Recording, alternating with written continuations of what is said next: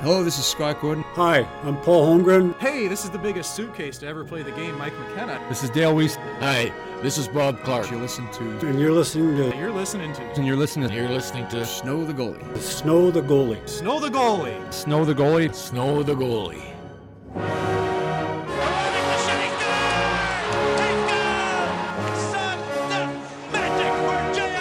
Couturier swung on it, score!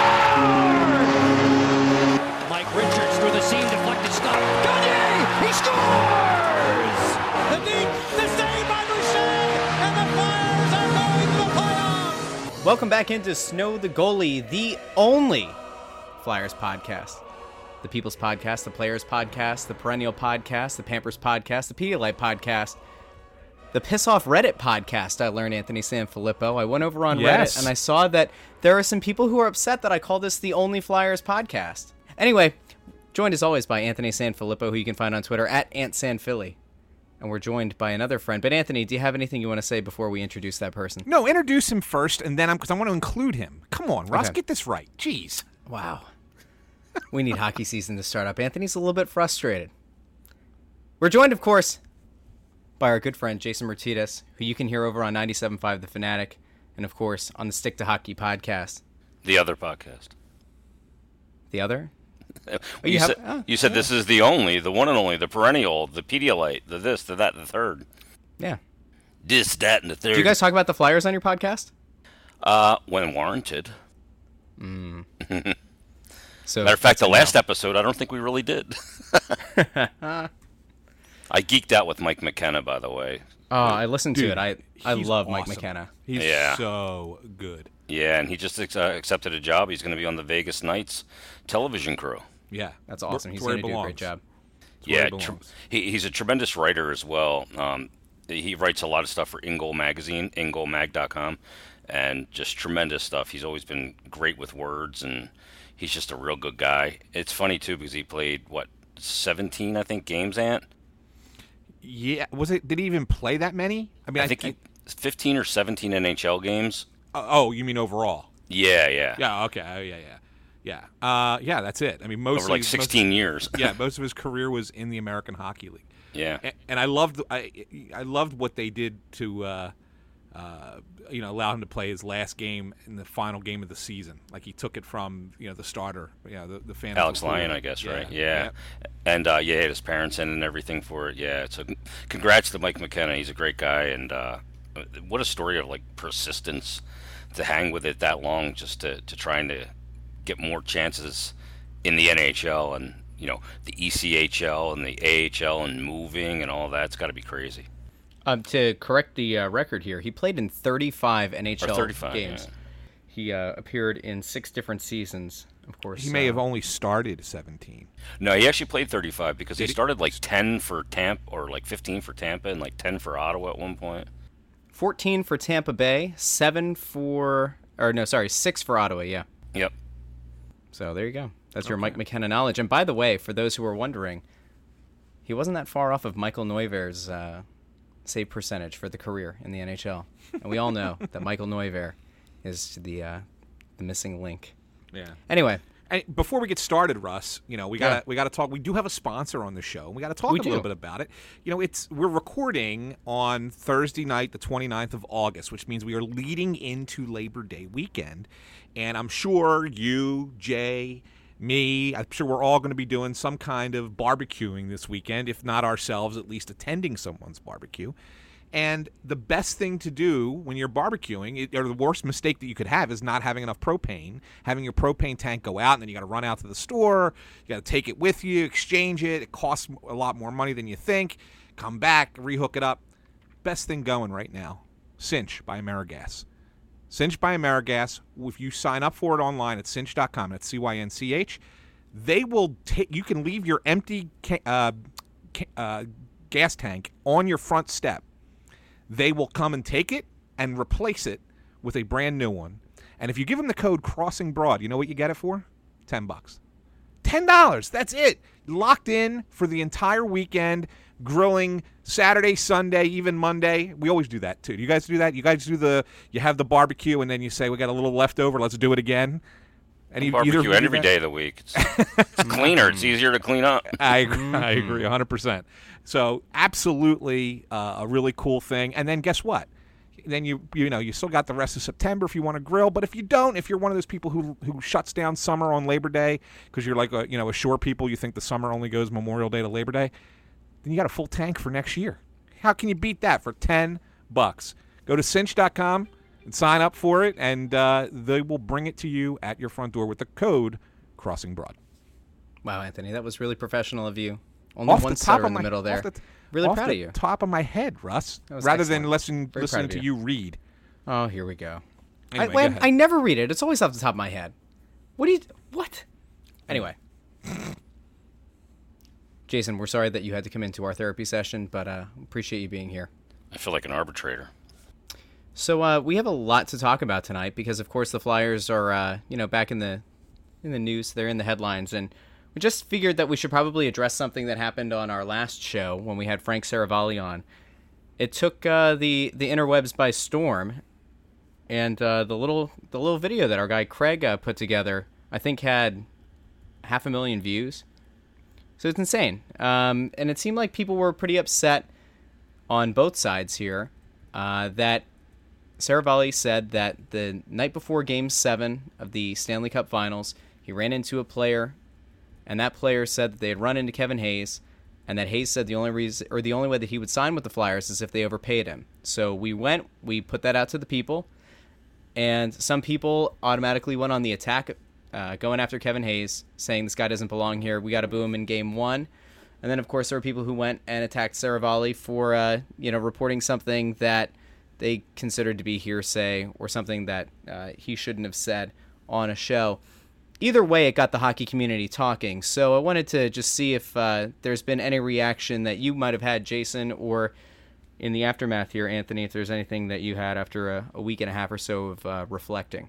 Yeah, I kind of addressed this on my last podcast, on the Stick to Hockey podcast, but for lack of a better term, it's no shit, Sherlock. Of course he had to be overpaid because he was getting ready to go to free agency, which is his right, and every player is ticking down the days to get there. So of course you had to overpay him. That's the way it works. That's how free agency works. And I know that, at the time when this courting process was happening, Frank had put out a tweet at that time saying basically that, this was not his first choice, that he wanted to go. There were other options. This wasn't, he was impressed with the presentation that the Flyers presented him when he was in town. And I replied to Frank's tweet at the time and just said, don't be shocked that an agent's getting it out publicly that the team can negotiate with him is not his first choice. It's a way of applying leverage, which is absolutely the case. But to say, hey, if they don't want me to get to free agency, they got to overpay me. Of course, that happens every time a player's rights are traded for. And then there's a negotiation period because he can go out to the entire league and pick his destination based on the teams that will pay him X amount of dollars. So that's part of it. But also, this story, and I like Frank, but this story's changed a few times because he and I had some back and forth privately after I put out that tweet, and what he said on your podcast wasn't what he texted me privately, and so I don't know where the truth lies in here. And I know that Ryan Whitney chimed in, and the guys from Spit and Chicklets, and all that stuff. And so, to me, it's much ado about nothing, because it's always obvious, I think, to me, that if a guy is going to go to unrestricted free agency, which is something they can't wait to get to, especially when you're coming off a good statistical season as he was, if they want me to not get to free agency, they have to overpay me. Well, no kidding. I guess the thing is that it's one thing for the agent to kind of push that theorem, but I think it's a whole nother thing for a player. I don't think that the player is as cognizant of leverage. As the agent is. So, to me, if it was the agent who said that, Jay, I think you're spot on, and I don't even think it's a story. I don't even think it's a discussion. But if the player's saying it, makes me think differently, But I will say this in to make your argument, I think, a little bit better. Just because players say that, I mean, how many times in the history of sports, not just in hockey, but in the history of sports, has a player signed with a team that he didn't necessarily want to sign with, but geez, they gave him the contract. Okay, I'll go sign there, and then he ends up staying there for years and loves it, and becomes a star player or whatever. I mean, it happens. There are success stories like that, so it's not a huge surprise that he would say that and say something like that. I only looked at it when Frank reported that as, wow, how far the Flyers have fallen, because you would never have heard that from a player, 15 years ago, but now you do, and it's like, wow, gee, the world has changed for the Flyers in that regard. I don't begrudge Kevin Hayes for saying that one little bit. I don't think that there's anything negative about him saying it. I would venture to say that many other players have said the same thing all across the league. So I think that is a great way to make your argument that it's not as big a deal as Frank made it to be. But at the same time, I can understand, when Frank's reporting that, I'm like, well, gee, I'm the Flyers. What happened?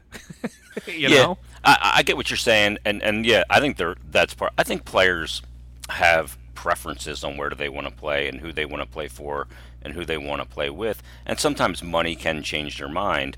Like, for instance, maybe he wanted to go play in Arizona with Derek Stepan, guys that he played with earlier in his career.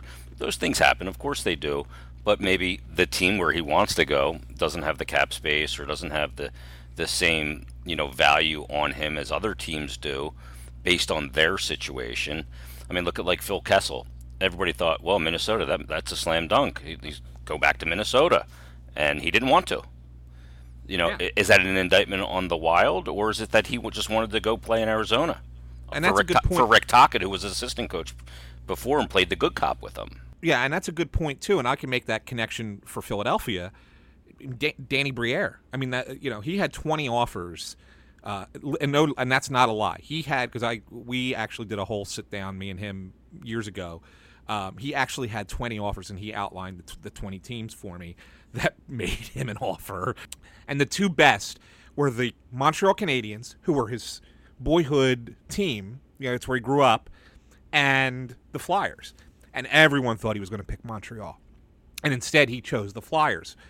Why? I mean, who knows? I mean, any number of reasons. Maybe he didn't want to deal with the pressure of playing at home, whatever. But Marty Biron was here and did a sell job. At the time, right? Yep. Marty Biron and he were really close friends. And Marty did sell him on it. But, I mean, it's the same concept. Just like you said with Kessel, should have gone back to, he was going back to Minnesota and he doesn't go there. Briere had the same opportunity and didn't with Montreal.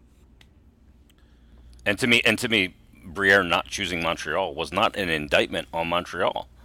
It was just sometimes some players prefer a market that's not microscopic, where where you can't go to the mall. Like in Toronto, some players don't like that. Like in Toronto, if you're a good player on the Leafs, you're like Deshaun Jackson or Carson Wentz. So it's every guy's got a different thing he is willing to deal with, personality-wise, and all that stuff. And so to me, I just didn't like the way it was framed. But it is what it is, and he signed here, so none of it really matters in the long run. Well, I mean, the only thing that will matter is that, this is a story in a sense. I mean, it'll go on the back burner for sure. And if Kevin Hayes has a good season, no one will ever think about it. It'll just disappear at that point. But if Kevin Hayes struggles or is not good or, gets demoted down to the third line, and then, you're sitting there like, oh, man, we have 7 more years of this contract at that dollar figure, then then it will come up again. Like, oh, and yeah, and this guy didn't even want to be here. He doesn't even want to be here. And fans can make it miserable on him, just like they have other players in this town, especially in the social media age. So, I mean, there is the potential for it to, start off on the wrong foot. Yeah, not be good. But if he gets out to a good start or has a good season or whatever, it will go away and no one will ever remember it. Yeah, the one thing about it, and there is like an inferiority complex that comes with being a Philadelphia sports fan. Like, everybody's going to leave. He wants to go to L.A. Ben Simmons is going to leave us and go to L.A. We always have these fears that everybody wants to leave. You know what I mean? and that nobody wants to come now.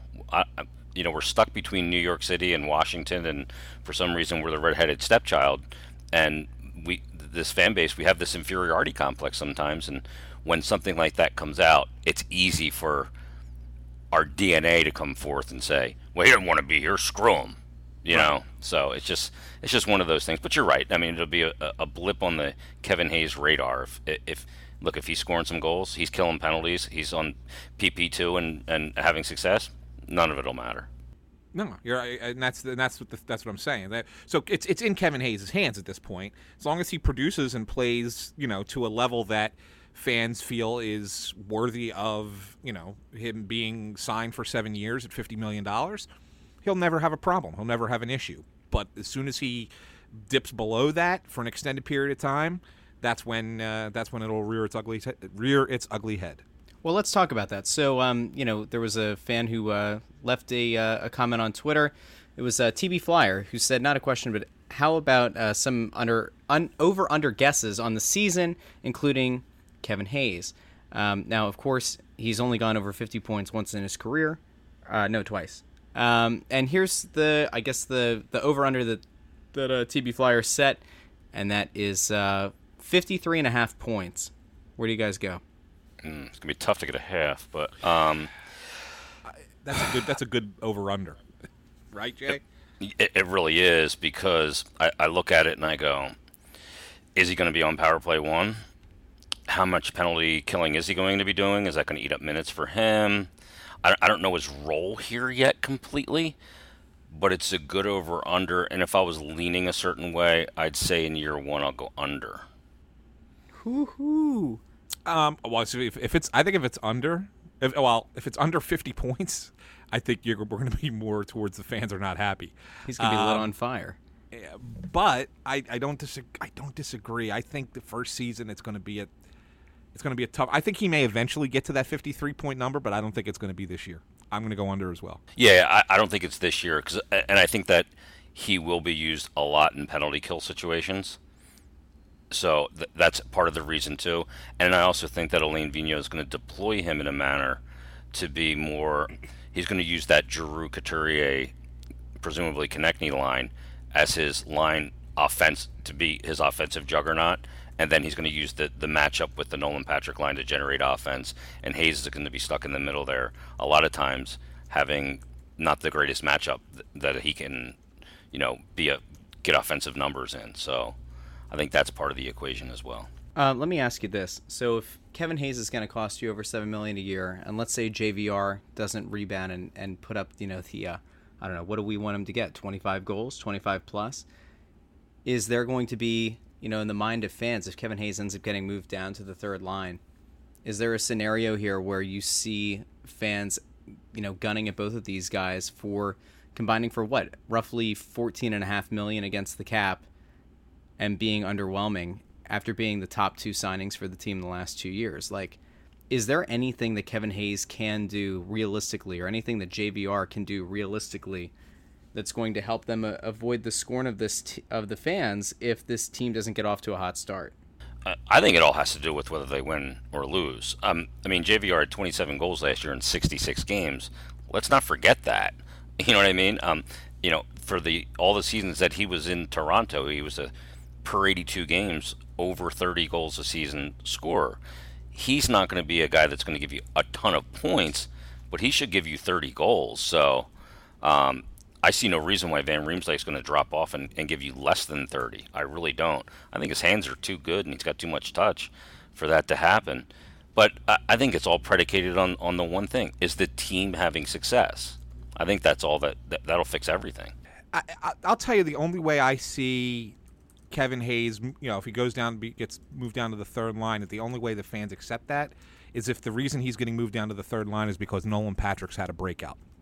If Nolan Patrick breaks out and you say, well, man, this kid's got to be number 2, he's got to be your number 2 center with the way he's scoring, and then it's a luxury to have Kevin Hayes as a better than 3C, then I think it would be okay. So that to me is a possibility. I mean, it's certainly a possibility. I don't know if it will happen, But I mean, is it a possibility? Sure. And if that's the case, then Flyers fans are going to be happy anyway, so it really won't matter. Okay, let's move on. Well, we didn't get to JVR. I think that's a whole different animal, don't you, Jay? Yeah, I do. But I mean, I look at his season last year, and he gets hurt in that second game. What was it, in Vegas, and misses all that time, but still manages to put up 27 goals. And I get a lot of that portion of the season. It was almost a lost season, but he did play well when they got hot. So, yeah. I think that he just needs to be with the right players. Yep. I think he's that kind of guy who, if you find the right people for him, he's productive. But if he's not playing with the right people, he's not going to create on his own, and then he's going to get into those lulls. So the challenge for Elaine Vigneault this year with JVR is find the right combination for him that will get him scoring pretty regularly.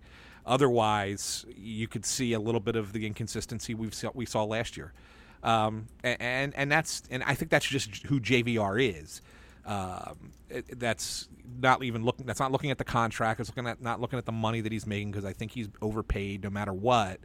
I think that if you just look at the player, he can be a valuable player if he's playing with the right people. And that's the key. Yeah, and I mean, I think part of it with him too is that optically sometimes he doesn't look like he's giving the most effort. It's just kind of the way that he plays the game. It doesn't look like he's busting it. So people, they see that, and it gives them a perception of JVR. He's just a skilled player with really good hands and great touch. But again, I totally agree with you. It really depends on who he plays with to find consistency. And there's going to be, there's going to be a lot of moving around, I think, early in the season with the second and third line. I'd like to see them keep the top line intact with Couturier centering Giroux and Konechny, and then figure out the right combinations with those other six forwards to really figure out who works best with each other. Yeah, I agree with that. Go ahead, Since you Russ. brought up Konechny, let's continue with these over-unders, because I like this tweet. I think it's solid. Konechny's had 24 goals in the past 2 seasons. The over-under here by TV Flyer is 29.5. If we assume that he's playing top-line minutes for most of the season, do you think he goes over? You can go ahead, Ant. I got it. What was the number again? 29.5. He's had 24 in each of the last 2 seasons. Goals? Yeah. I still think it's a little high. Because of the power play, right? Yeah, because he doesn't play on power play. Yep.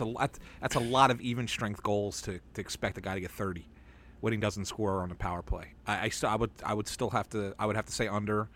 If you put it at 20, if you put it at 24, which he's got in the last 2 seasons, it would be a tougher call. But I think at 29.5, I think that's a little too high of a number. I would have to go under. I would actually take the over here. Really? Yeah. Well, and this again is assuming that he signs a deal and he's in camp and all of that, obviously. But the reason why is because I mean, their power play last year, the top unit was, I think, 27th in the league. Their second unit was abysmal.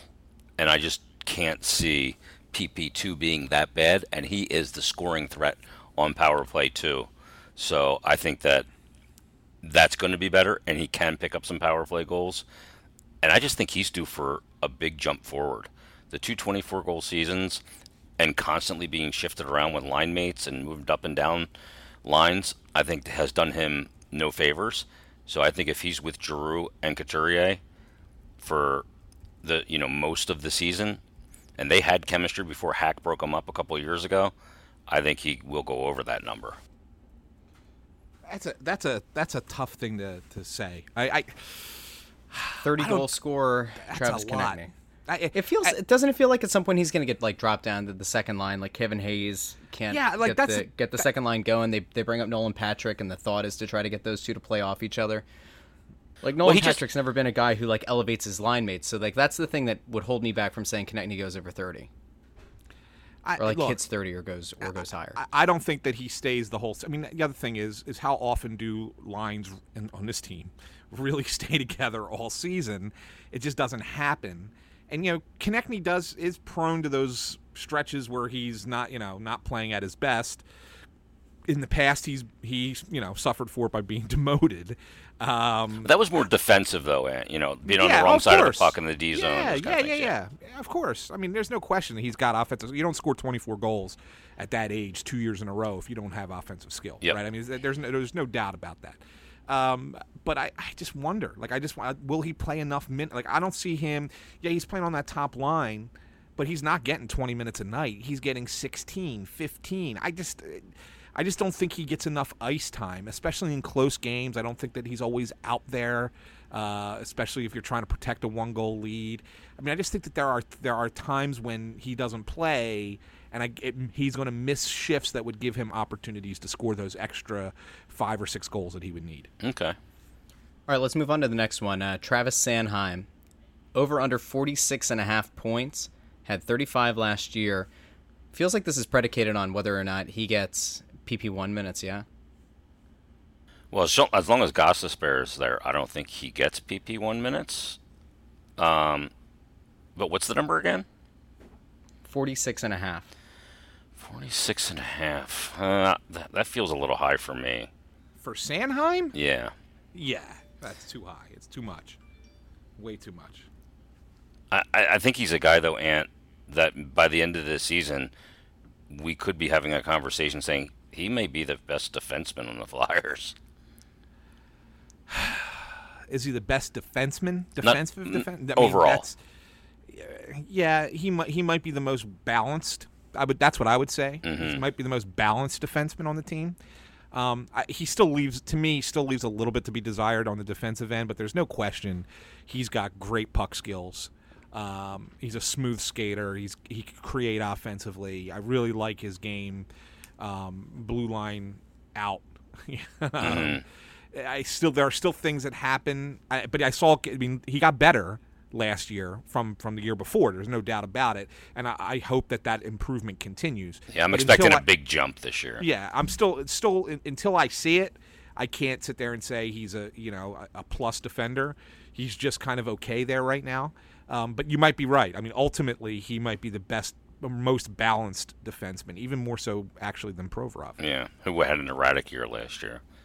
Yeah. Well, I think Sanheim's going to have to be the number one after they trade the rights to Provorov elsewhere. So, all right, great. Let's continue. See, I slid that in there really quickly.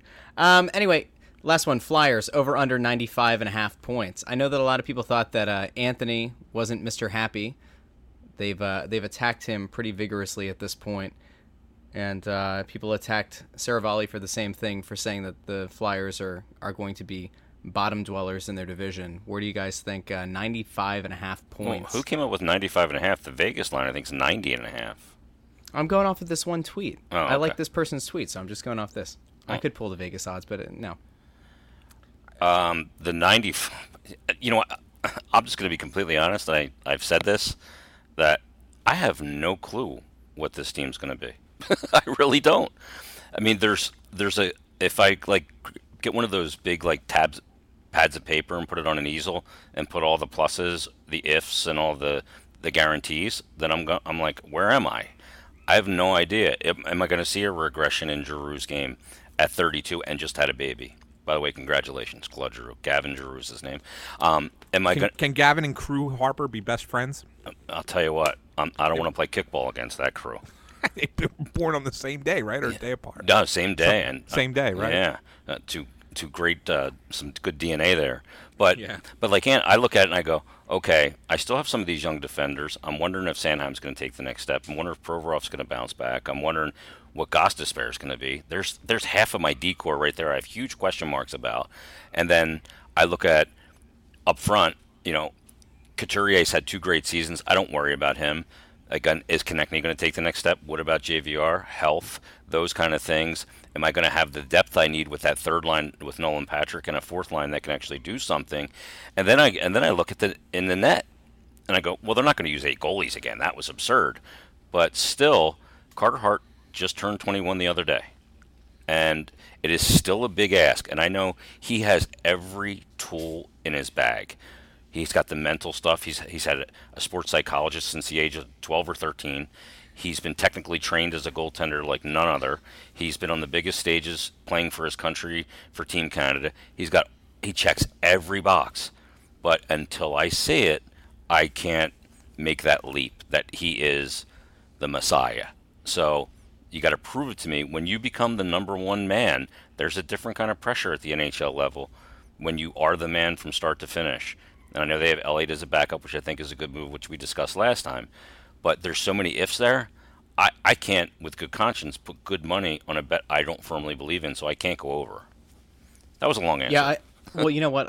That to me, I think is my number one concern, and I know that, I guess it'll come off as being super negative, but the idea that people have Carter Hart penciled in to be a guy who's going to be like a top 10 goalie in the league to me is insane. Like, I worry about the immense pressure that's put on him. I get the sports psychologist since he was a kid. Like, I understand that. I think it's great. I think mental health is like a massive thing to be able to, take control of when you're young. Like, I think there's something to be said for that. But I'm not convinced that he's going to be the guy who's able to go in and start 60-odd games for you and put up, a 91+% save percentage. Like, I think he's going to go through some moments in the season where he's going to have some stretches going up against a team for the third, fourth, fifth time in his career. And the more film that the teams have on him and the more the more in-depth scouting reports teams get against him, I just need to see how he reacts to it. Because I think that's like one of the things from last year that kind of stood out is at least being down there and watching, it felt like there were moments where, the teams who got to see him a second time, he didn't look quite as dominant. And so I'm just wondering if maybe we're in a scenario here where people are putting too much of their hope of this season on Carter Hart. Now, look, you brought this up already. They're not going to have 8 goalies start. But what happens if Brian Elliott gets hurt? Like, Brian Elliott comes in for one of his rare starts. Carter Hart ends up having to get leaned on a whole lot more, more games in a row. Like, maybe he ends up starting like 7, 8 in a row because they don't trust whoever the backup is. And he gets himself hurt. And then he spends, a 3-4 week stretch of this season trying to get himself healthy. And because there's such immense pressure on him to be the second coming, he gets himself back too early. And pretty soon the season goes sideways. I mean, I feel like so much of the season is reliant on Carter Hart to be a top 15, top 12 goalie in the league. And I just think it's a lot for a 21-year-old kid. And maybe he can do it. And I think mentally, like, he probably is as strong mentally as a young kid as you could hope for. But it's just a lot. Yeah, I'm gonna wait until you prove it to me, guy, as well, because you've seen so many goalies come into this league and do well and then flame out. Not all of them are even close to the same pedigree that Carter Hart is and have the tools that he has that he can go to. I mean, just from a technical goaltending standpoint, the kid is flawless.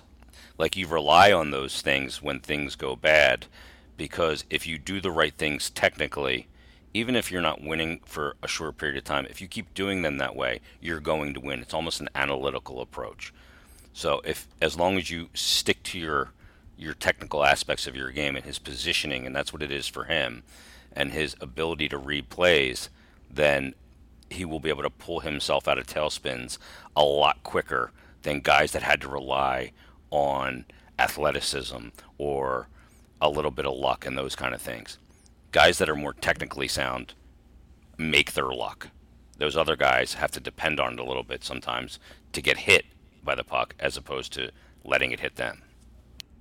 I'm gonna go under 95.5, but I think 90.5 is right around where they're gonna finish. Well, that's not the playoffs then. No, I don't think Playoffs. That's why, I said 5th or 6th place in the division is what I argued, and I feel that they're a team that's going to be, right there battling for the playoff spot, but maybe not quite get it. I mean, as currently constructed, roster-wise. Is it possible that changes happen during this season where different players come in or whatever? Yeah, and it changes everything? Is it possible that another team has a crippling injury that, plummets them down the standings? Sure. And then the Flyers are the, lucky recipients of that? Absolutely. But I still think 90.5, 91, that's about right. 92 maybe. I think that's where they're going to be. The fans are going to be disappointed by that, but I think that's just what they are. Well, let me ask you this, Ant. If you have them sixth place, who are the 5 teams in the Metro that you have ahead of them? Well, I said 5th or 6th. I think Washington is still the class of the division. Agreed. I think Carolina is probably the second best team. Disagree. Really? Who's going to stop the puck? Well, to be determined. But they had last year. They did it with a crap goalie anyway, right? With the way that they play. I mean, they got a nice defensive core. They have a lot of good young speed on that team. I like where they're at, and they're a really good coach. I think they're a team that's going to take a step back. Do you really? Yeah. I don't. I think that they're going to be good. I think they rode the jerks thing, and the whatever they call that celebration at the end of home games. I think they rode that momentum, and to me, I don't think they have any goaltending. I know you got away with it, Mrazek and McElhinney last year, but those guys were really good. Yeah, we'll see what happens. But I have them too. Mm-hmm. I think the Penguins took a step back, but I still think they're better than the Flyers. I have them 3, and I believe, I know a lot of people disagree with me on this, but I think the Rangers are going to surprise people this year. I think the Rangers are going to be a really good team. They could actually maybe even be up to 3. I think they're 4. And I think what it comes down to is that at that point now, who's in that next group? And I think that of the remaining 4 teams are all kind of in the same boat. I think the Flyers, the Devils, who are getting better, but I'm not quite sure they're there just yet. The Blue Jackets took a step back, but not a huge step back. And the Islanders, same thing. And a great coach, and they did a lot of good last year. But I think they're a team that could take a small step back. I think that group will finish 5, 6, 7, 8 somehow. I'm just not sure what the formula format's going to be, and that's why I say I think the Flyers 5th or 6th in the division. Yeah, I kind of agree with you on the Rangers because the Atruba effect I think is part of it, but they also have the goaltending. They have Lundqvist, so that's a team. Like I look at the Devils and I go, no, they're not ready yet because Corey Schneider went a calendar year without a win. They don't have Kincaid anymore. We saw it last year when you don't get goaltending. When you make a mistake and the puck ends up in the back of your net, it affects the way you play the game in every other aspect. And if you don't get goaltending, then you're just dead man walking. That's why with Columbus too, I know they lost Panarin, they lost players and talent, but the big one is they lost Bob, and I don't know about Korpisalo. Is he going to be good? Yeah. So that's tough. That's a tough ask for me. And the Penguins, to me, I think you're right, Ant. I think they're sliding, and it's like the credit card bills finally come due. Right. You bought all this stuff all those years and used draft picks and stuff, and now you get the bill in the mail, and you're like, oh my God, we actually have to pay the bill. Rightfully so. They went out and they went after cups, and they were a great team. And is Malkin what's he gonna be this year? He says, he knows he's got to be better. I don't worry about Crosby. He's Crosby, and he's on just a different planet. But the goaltender, what is Murray? I mean, since they've won cups, yeah, he's not been good. He's been the definition of average. So, I don't know, and I don't know about the Islanders either, because Barry Trotz was able to shave 103 goals off what they gave up the year prior when he wasn't the coach. I mean, that's incredible. They were the worst defensive team in the league, gave up the most goals, and they were the number 1 team in last year. And Robin Leonard also had a great year, and he's not there anymore. Yep. So, I mean, that's why I was, again, much like your concern for Carolina, my concern for the Islanders is who's stopping the puck. Yeah, no, rightfully so. I mean, even if the Islanders regress to the norm, they're going to be close enough to the Flyers, right? Like it could go either way. So it feels like they have to be a middle of the Eastern Conference or a middle of the Met kind of team, don't they? I don't understand the people who think that the Flyers are going to be like the second or third best team in the division. I've seen some national guys saying that, and to me it's like I got to see it first. And I don't know what. And again, the one big thing too, Russ, what's the Vigneault effect? Well, and that's funny you should say that, because Chris Naffy at Chris Kringle in 1977 said the team has a better head coach, better assistants, improved their defense, improved their second line, got rid of dead weight like McDonald, Lettieri, and Weiss. So shouldn't they be at least fourth in the division? And notice that Chris leads off with the head coach and the assistant coaches.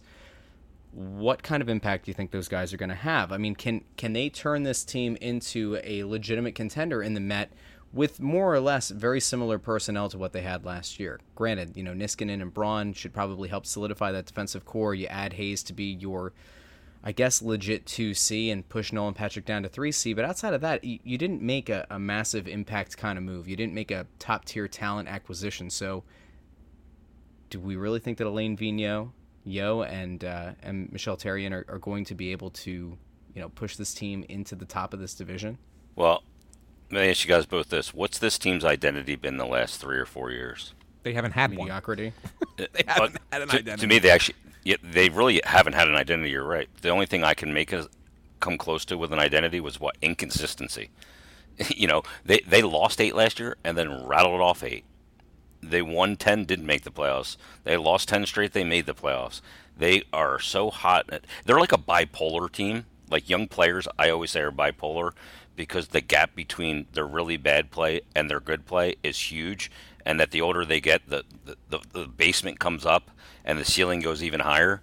So, but they're either really bad or they're going these runs, and you're going, well, why can't they be this team all the time?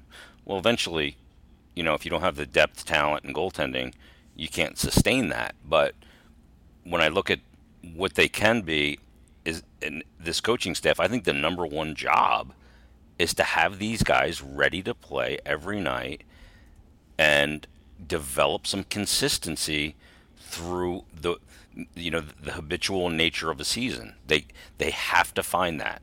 This yin and yang, and you have no idea what you're going to get. This is going out in a game against Tampa and going down 5-0, then coming back and tying it and losing in overtime.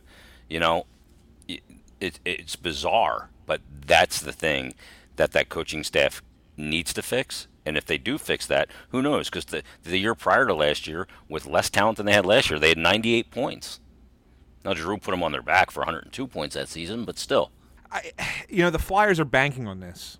And I think, Jay, you would agree with me. I mean, if you look at what they did, they basically made a couple of moves around the edges, with the veteran defenseman, right-handed defenseman, and then Kevin Hayes, although that's a big splash financially, it's not moving the needle, right? So they're hoping that bringing in this coaching staff of, Vigneault, Therrien, and Yo, they move the needle. They change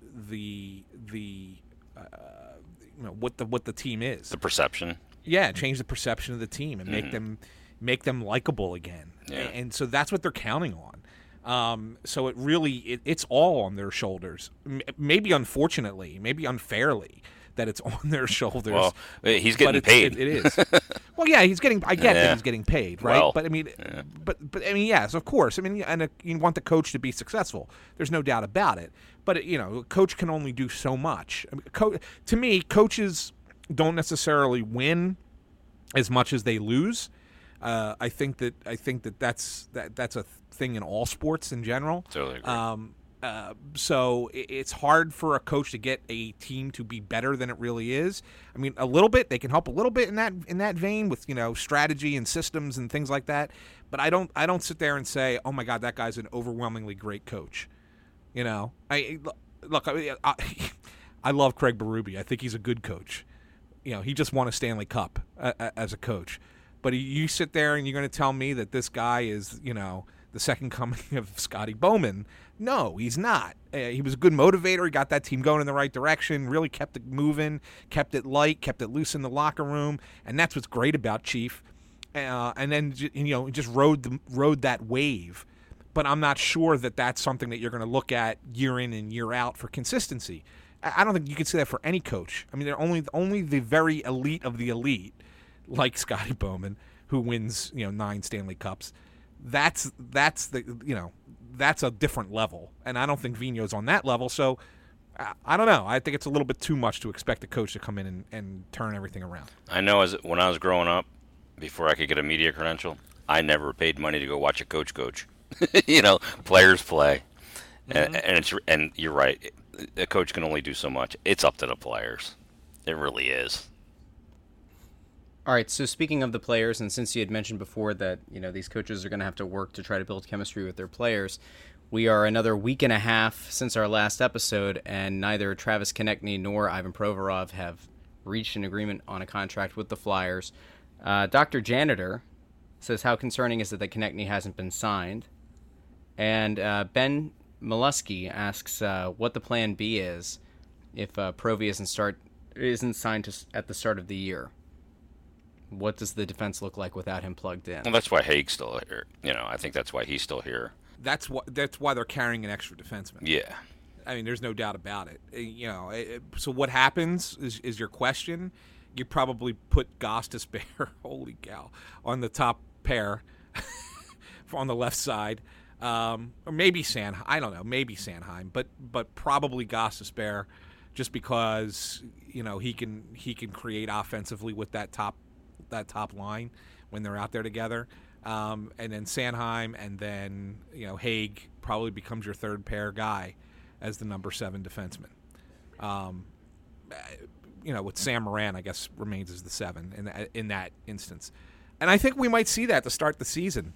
Jay, it's not a secret that this team kept 8 defensemen under contract for a reason. Well, yeah, Chuck Fletcher knows the agent he's dealing with. I think that the Flyers know that there's a very real chance that this Ivan Provorov situation carries into the season. Yep, I agree with you. And that's the reason they held on to 8 defensemen. Yep. And that's not a good thing, but I mean, I just think that's the nature of where a lot of these young players are in the league who want to get paid early. Yeah. And you're seeing these guys holding out. It started last year, Nylander. With Nylander in Toronto, and I think you're going to see a couple more of them. I mean, here we are. It's almost Labor Day, and Mitch Marner hasn't signed yet, and now you got Provorov hasn't signed, and who did a couple Werenski. more? Werenski hasn't signed. McAvoy, Braden Point. A lot of guys. Yeah, we Patrick Laine. I mean, Brock Besser. You can go on and on. It's all over the league. It's almost like out of control with this RFA stuff. But Nylander waited till December 1st last year, and boy, that he never got going based on the way that whole thing went down. But like I was in college, I was a deadline guy. Like, I couldn't write the paper till it was due 6 hours from now.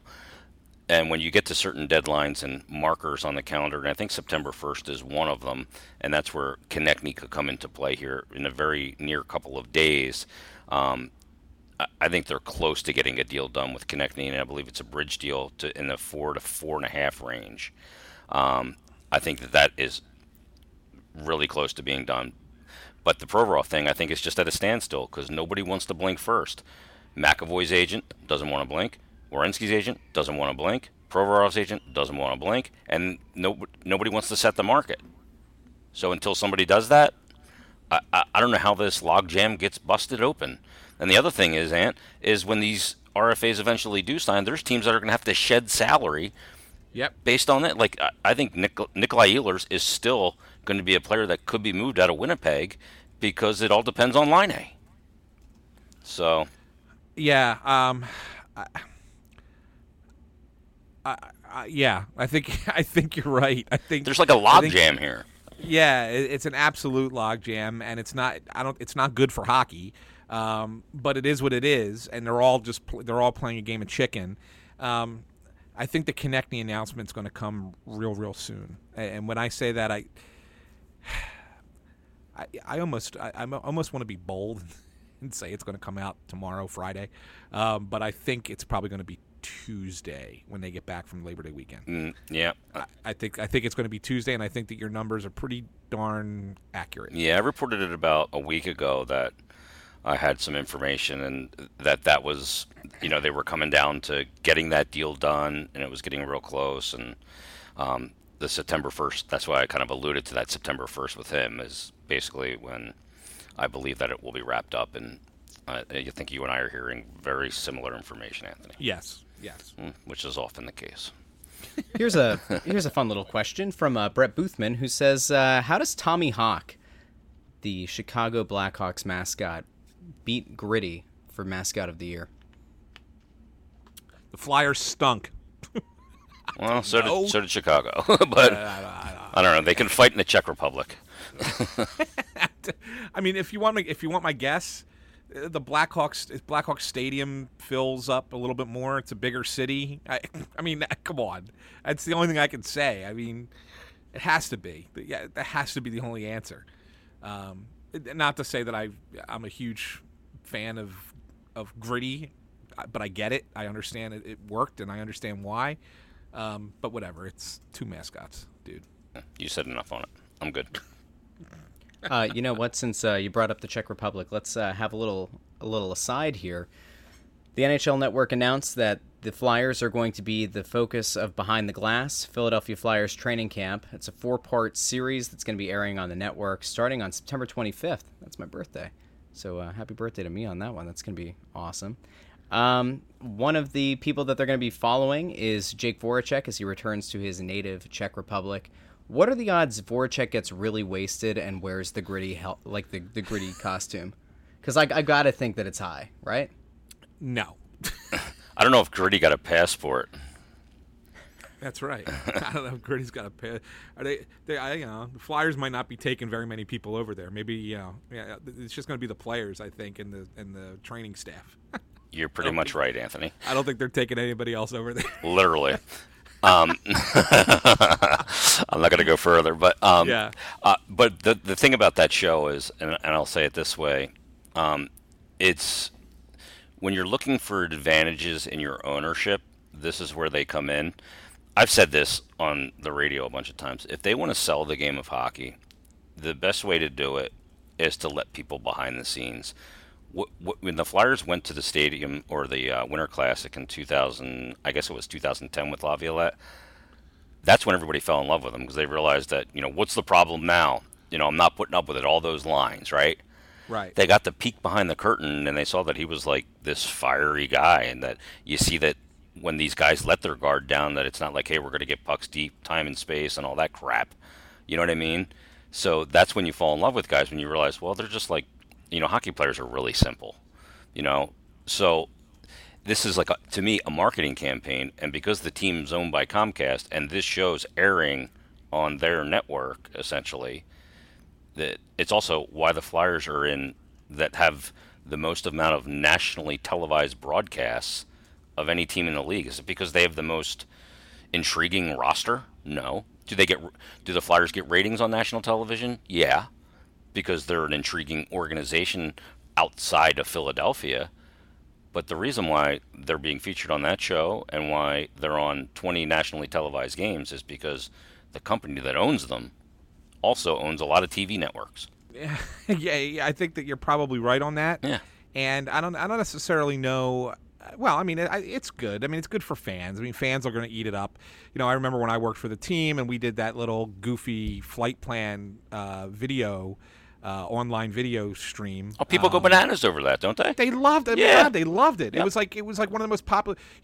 Our website traffic spiked ridiculously, all because of that. And it was being praised. And then of course Comcast got pissy because they said they own the rights to video of the team as the rights holder, and we had to stop doing it. But that's a whole nother story. But yeah, fans love that stuff. Yep. And so it doesn't matter if it's the Flyers or any other team. I mean, obviously it matters more in Philadelphia that it's the Flyers. But even if it was say the Arizona Coyotes, hockey fans in this market would watch it. Yep. I watch Hard Knocks.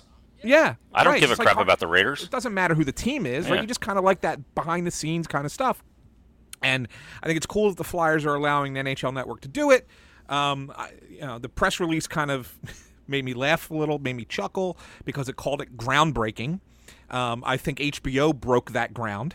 Yep. many years ago, and everybody's just a copycat now. So I wouldn't necessarily call it groundbreaking, and I don't think it'll be anything that's like, mind blowing. But I think it'll be good. It'll be a nice little peek behind the scenes, and fans will eat it up. It's great. Yeah, and if Hextall were still here, there's no way it would be happening. This is going to probably fall somewhere between. It's not going to reach the level of 24/7. Is it going to be better than like when NBCSN Philly did the behind-the-scenes thing about Bryce Harper signing? Because I guess my fear here is that it ends up feeling like it's kind of cheaply made. Now, I'm assuming that the NHL Network is going to do a better job. They have better resources. Yeah, but they did it. I can't They did see this last this being... year. They did this last year. This isn't the first time they did it. This will be the second year that they've done it, and it's fine. I mean, it'll be. That's the problem, though. It's fine. it's not an excellent program. It's not going to be It's not going to be NBC Sportsnet or NBC Sports Philly production, which is this is network level. This production. is network level production. This will be better. It's not going to be HBO. What did you? So if you're looking for like a ranking of how oh my God, the HBO stuff is awesome, right? Well, this isn't going to be that, but it's also not going to be getting Bryce Harper either. It's not going to be that kind of poor production either. It's going to be somewhere in the middle, and it'll be good. I mean, I'm not going to sit here and knock it. I think it's going to be a good, entertaining program. It just is what it is. I mean, we're saturated with this in pro sports anymore. All right, let's go to the next question / comment. Justin Kent says, with Pitlick out, is the season already over? If not, why isn't it? I think it is. It's over. I'm not even going to pay attention. Log off. I will say this, though, and Jay, I'll ask you to weigh in on this.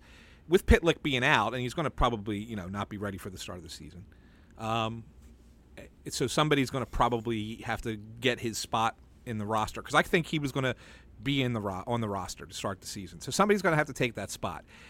Is it a depth guy who starts the season, starts the year with the team, like a Abe Kubel type or a Vorobiev type, or might it be Joel Farabee? Interesting. Oh, that's a big old fat to be determined. If Farabee has a really good camp, it's going to be Farabee.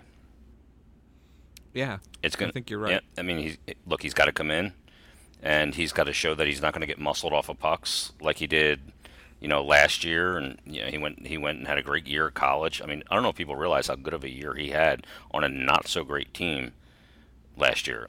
He was impressive, but this is playing against men, and if he can show that he can win board battles and do the right things out there, then it'll be him.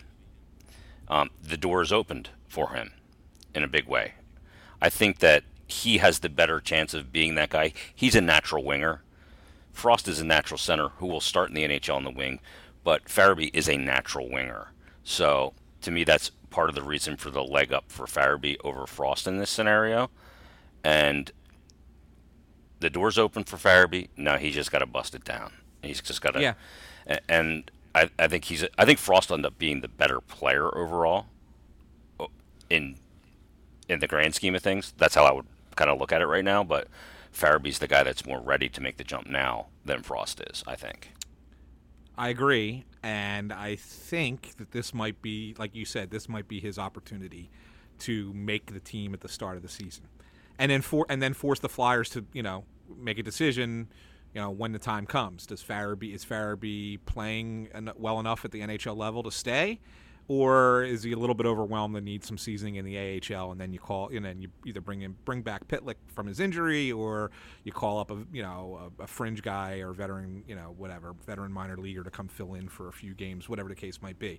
But I think this is his opportunity to actually make the team. Yeah, I totally agree, and I'd love to see it, because I think this league is getting younger, faster, more skilled. He checks all those boxes. I think there's an enthusiasm that comes with the young guys like this that becomes infectious in a locker room, and I'm all for it. You know how to get your guys a lot faster, right? Bring back Yuri Laterra. No. All right, let's move on to... he looked like he was carrying a piano up and down the ice. Yeah, what was the piano full of?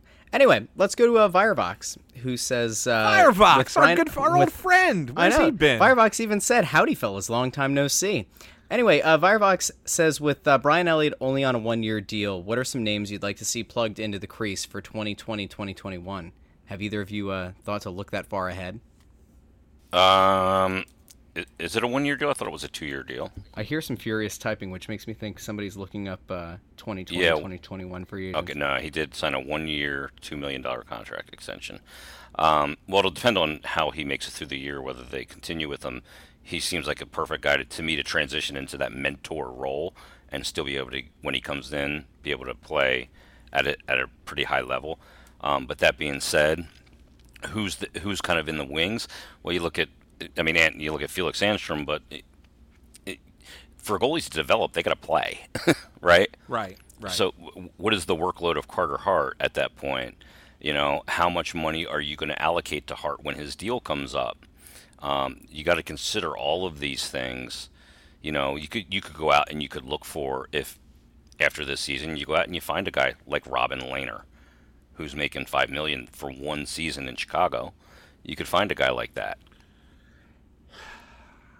Yeah, I think that's probably the right way to go. I mean, 'cause there's two goalies that are coming over this year, right? Ustimenko is the other one. Yeah, that's coming over. I think that they're both guys who have a shot to eventually be NHLers, but I don't think that they're anywhere close. So to sit there and say that within a year. Well, you can't have two young guys. You can't have two young guys with a 22-year-old next right? year. Not only that too, but I mean, but I don't. But even still, I mean, even if Hart were a couple years older, let's just say, I'm not even certain that either Sandstrom or Ustimenko playing professional hockey in North America for just one season, most likely splitting time, no less, would be prepared for the NHL. No way. In that short a period of time. Yeah, no way. Totally agree. Right, so I don't think that that's a possibility. Although I do think that they both have a chance to be NHL goalies at some point. I would say that you're more than likely right that the replacement for Brian Elliott, if he's done after this year, would be another veteran goalie from somewhere else in the NHL. Just a side note here and a question: when's the last time one of you guys played an NHL video game? Probably about a year ago. Yeah, it's maybe even a little bit less, but close to a year. So there was a little bit of outrage going on that Claude Giroux was number 32 on NHL 20's power rankings. He's an 89 overall. He's got the top face-off rating in the league with a 95. Do you think an 89 is low for Claude Giroux? Well, can you tell me where some of the other players are?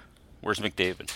All right, so Giroux's 32. Ahead of him, Giordano, Kopitar's 30, Ryan O'Reilly at 29, Tarasenko 28, Taylor Hall 27, Sagan 26.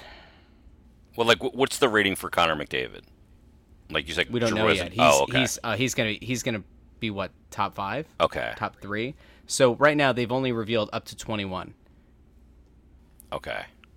And 21 right now is Erik Karlsson at a 90. So there are a bunch of guys that have an 89 overall rating. It started at 41 with Braden Point, and it goes all the way up to let's see, who's the last one to have an 89. Sagan's the highest at 26 with also an 89 overall. Well, I mean, I think you have to consider he's 32, or he's not 32 yet, but will be. I don't know. I'm not offended by it. He could be a little higher, I guess, when you consider the pedigree of hockey player he is. Before we even started taping tonight, I was wondering why certain guys around the league are looked at so much differently than Claude Giroux, yet they are inferior to him. But that being said, he's a guy that doesn't get the credit he deserves for being the player that he is, and not only in this city, which is abundantly clear, but nationally as well. Part of that's the team hasn't been great. They haven't won a playoff series since 2012, so I get it. But I would, if I was making the ratings for a video game, and as someone who grew up in the video game generation and played every level of, I guess, the hockey video games back from Sega all the way up to now, I would have put Giroux a little bit higher. I mean, I think 89's a little bit low, a little bit disrespectful. 92, Ant? Yeah, 92. I think 92 is probably fair. Maybe even I might even go 93. I might even go one more. I think just go 94. Wow, we're just going to keep pushing it up one or two at a time. Here's the thing. I think that the better case can be made that in NHL 19 he was coming off of 102-point season, and he was also an 89 then. I think he probably should have been somewhere firmly in the low 90s in that game. Maybe this is EA Sports making it up to him by keeping him at the same rating. I don't know. Yeah, I don't know what their algorithm is. So 89 feels fine, but can I just throw this out here? I know I'm not the only one who thinks this. I don't know if you guys are on board with this or not, but to me, I think that Sean Couturier is a better overall player. I think he's their most valuable player at this point, if you take, I guess, Carter Hart out of this equation. But Couturier, to me, is the best player on the team. I'm not there yet. I think No. he, He might be is. a- he might be- I think he may- if nothing else, he should be a top, like, by these kind of arbitrary metrics. Like, I think he should be a top 50 guy. So I will say I will say this. I think this is the same kind of argument like Jason was making earlier about Sanheim on defense. Couturier may be their best or most balanced player on the team offensively. Might be the most balanced player. Giroux is still the better player. Yeah, to me, Giroux is the better player. Couturier is the more important player, and that's because he's a center. Centers more important than wingers. Yep. It's just the fact of the matter. But Giroux is still the better player, not just because he has higher hockey IQ and what he's accomplished in this league, but just because he's just a better player. I mean, he just is. I mean, when you look at what Giroux's accomplished in the NHL since 2010, 2011, he's number one in the NHL in power play points, by the way, with 269. Ovechkin's made a living scoring on the power play. He's got 256 power play points. That's over a decade. Like, when you look at the fact that since that same period of time, you look at points in the NHL, two players have scored more points than Claude Giroux in the NHL. Sidney Crosby, in about 122 less games, has 710 points. Patrick Kane has 708 in about 30 less games. And then Claude Giroux, in 694 games, 688 points. He's ahead of Alexander Ovechkin. He's ahead of John Tavares. He's ahead of Phil Kessel, Steven Stamkos, Malkin, Backstrom, and Blake Wheeler rounds out the top 10. So with all that said, is that just an indictment on every GM that this team has had for not being able to surround him with the requisite talent to make this team a legitimate cup contender? Well, you got to remember there was some real cap issues at one point. Mm-hmm. And that you had to work your way out of that. I mean, that was what Hextall was tasked with. And to his credit, the one thing that you could sit there and say is he did a nice job drafting and he did a nice job clearing the cap space. It took too long to turn everything around, but at least that much you can thank the Flyers fans can thank Ron Hextall for. And a good portion of that was part of Giroux's career. I mean, you got to remember, he was on a team that went to the Stanley Cup final with the Flyers. Yeah, he had an overtime winner. Overtime game winner in Game 3 of the Stanley Cup final. So there was a time when there were players on this team that were good enough to play with Giroux and have a chance to win a Stanley Cup. And even I would say for the next year or two thereafter, that those they may have underachieved, but those teams were certainly talent laden. It wasn't until I think really the lockout shortened season when they missed the playoffs that we started to see that the team around him maybe wasn't as good as it needed to be. And even though there have been a couple of playoff appearances since, the team just never got good enough at that point. Yeah, I mean the thing that they've missed is depth and another high-end talented scorer to put next to him, and goaltending, of course. And if you don't have, look at St. Louis, why they won the Cup. They had tremendous depth, strong D, and the goalie played great. Winning in this league in the playoffs is not complicated how to do it, right? This isn't like rocket science on how to build a team, but you never know how players are going to mix, and you never know when a certain player comes into a certain system, like Pat Maroon or those kind of guys. The role that those guys play in a playoff run is incredible. I mean, you look at a team like Edmonton. They have McDavid, who was in on 51.7% of Edmonton's goals last year, and they had a 50-goal scorer in Leon Draisaitl. They didn't make the playoffs. So you got to have depth, you got to have goaltending, and you got to have a couple high-end talent players. And to your point, Russ, they didn't surround him correctly. Now, they got themselves into cap hell because the Pronger injury, the trade of Richards and Carter, they charted this new path, and then they got themselves into a fiscal disaster. And that's why they haven't been able to capitalize on it to this point. Let's get to I guess this is the last thing that I think is probably worth touching on It came out today. It was Darren Dreger of TSN who put out that based on progressive discussions with the NHLPA, expect the NHL to announce within a day or two its intent to decline its option to reopen the CBA. Do you guys have any reactions to that news? It's good for the league. Yeah, it's nice to know that they don't have the gun squarely pointed at their toe again to shoot themselves in the foot. The problem with this league's always been like there's been no faith that they're going to not have a lockout, or like every time a CBA comes up, there's going to be two sides dug in, and Bill Daly's going to say this is not the hill we're going to die on, and all these things, and it looks like the game's moving in the right direction.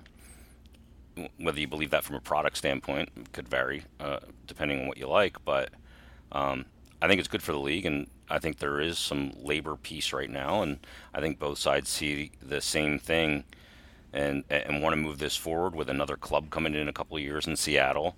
And then the other thing you see, the players not using the escalators this year and probably won't next year.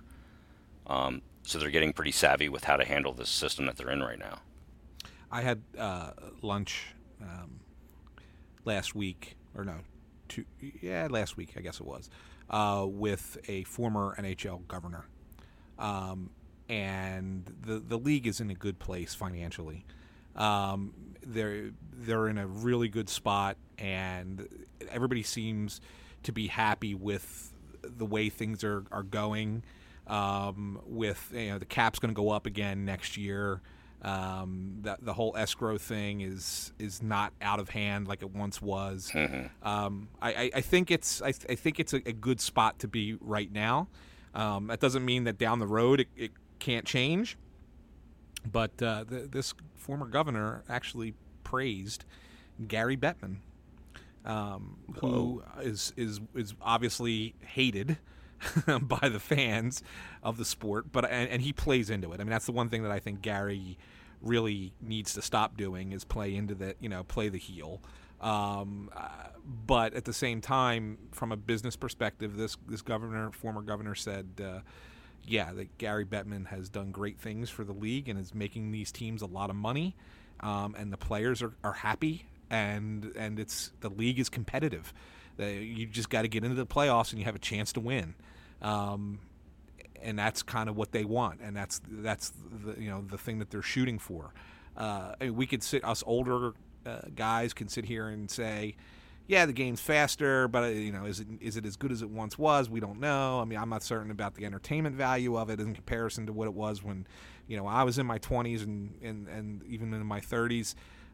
But I mean, that's picking nits. I think that for today's generation, for this league where it's at right now, it's in a good spot, and this is good news. This is really good news, and it probably means we're looking at another 8 to 10 years of good labor peace between the players and the teams. Yeah, and just to jump on that real quick too, Ant, that TV deal that's coming up too in the U.S. And it looks like ESPN is going to get back into the game, at least on a lower level, and some kind of shared situation along with NBC. So we'll see how that plays out, and we'll see if they actually maybe consider putting the sport back on SportsCenter ahead of cornhole or badminton or something. You don't love cornhole? Come on. I like the Cornholio episode of Beavis and Butthead, but no. My former intern at the Flyers is the sideline reporter for cornhole on ESPN. Boy, get out! You really Danielle Maslany. You really shaped his future. Danielle Maslany. She's doing a good job. Whatever. She's doing a good job. Proud of her. All right, well, I think that's probably is that a good spot to wrap up? Because I think so. I think it's 9:15. That's an interesting little anecdote to wrap this thing up. After we had a bunch of technical difficulties because my computer is, I think, 10 years old. I think it's probably time. Take this old sucker out behind the shed. Well, get out the forklift and carry that Commodore 64 outside there, brother. All right, well, Jason, thanks for joining us. Thanks for having me. Of course, go check him out over on 97.5 The Fanatic. Go check out Stick to Hockey, where they maybe, kind of, sort of, will talk about the Flyers from time to time. Wink, wink, nudge, nudge. In the meantime, go check out the other shows on the Crossing Broad Podcast Network, including Crossed Up, which Anthony and our Phillies guy Bob Wankel have been doing a bang-up good job with. Mondays from 5 to 6 on 610 ESPN Radio. They do a show over there, and then sometimes they also record a standalone podcast later in the week. And as the Phillies continue to push for a playoff spot, I'm assuming that we'll probably be hearing from these guys twice a week, so make sure you go check that out. Go check out Crossing Broadcasts. Broadline's betting podcast will be there. There's going to be a whole bunch of sports betting stuff rolling out on the site momentarily. We've got It's Always Soccer in Philadelphia, as your team, your town, your Philadelphia Union are in a battle for first place this weekend with Atlanta United for the top of the Eastern Conference. And Crossing Broad FC, where we'll be giving you some prop bets to take a look at for the EPL and for all the international soccer leagues. So, for Jason, for Anthony, I'm Russ. Thanks for listening, and we'll talk to you again next week.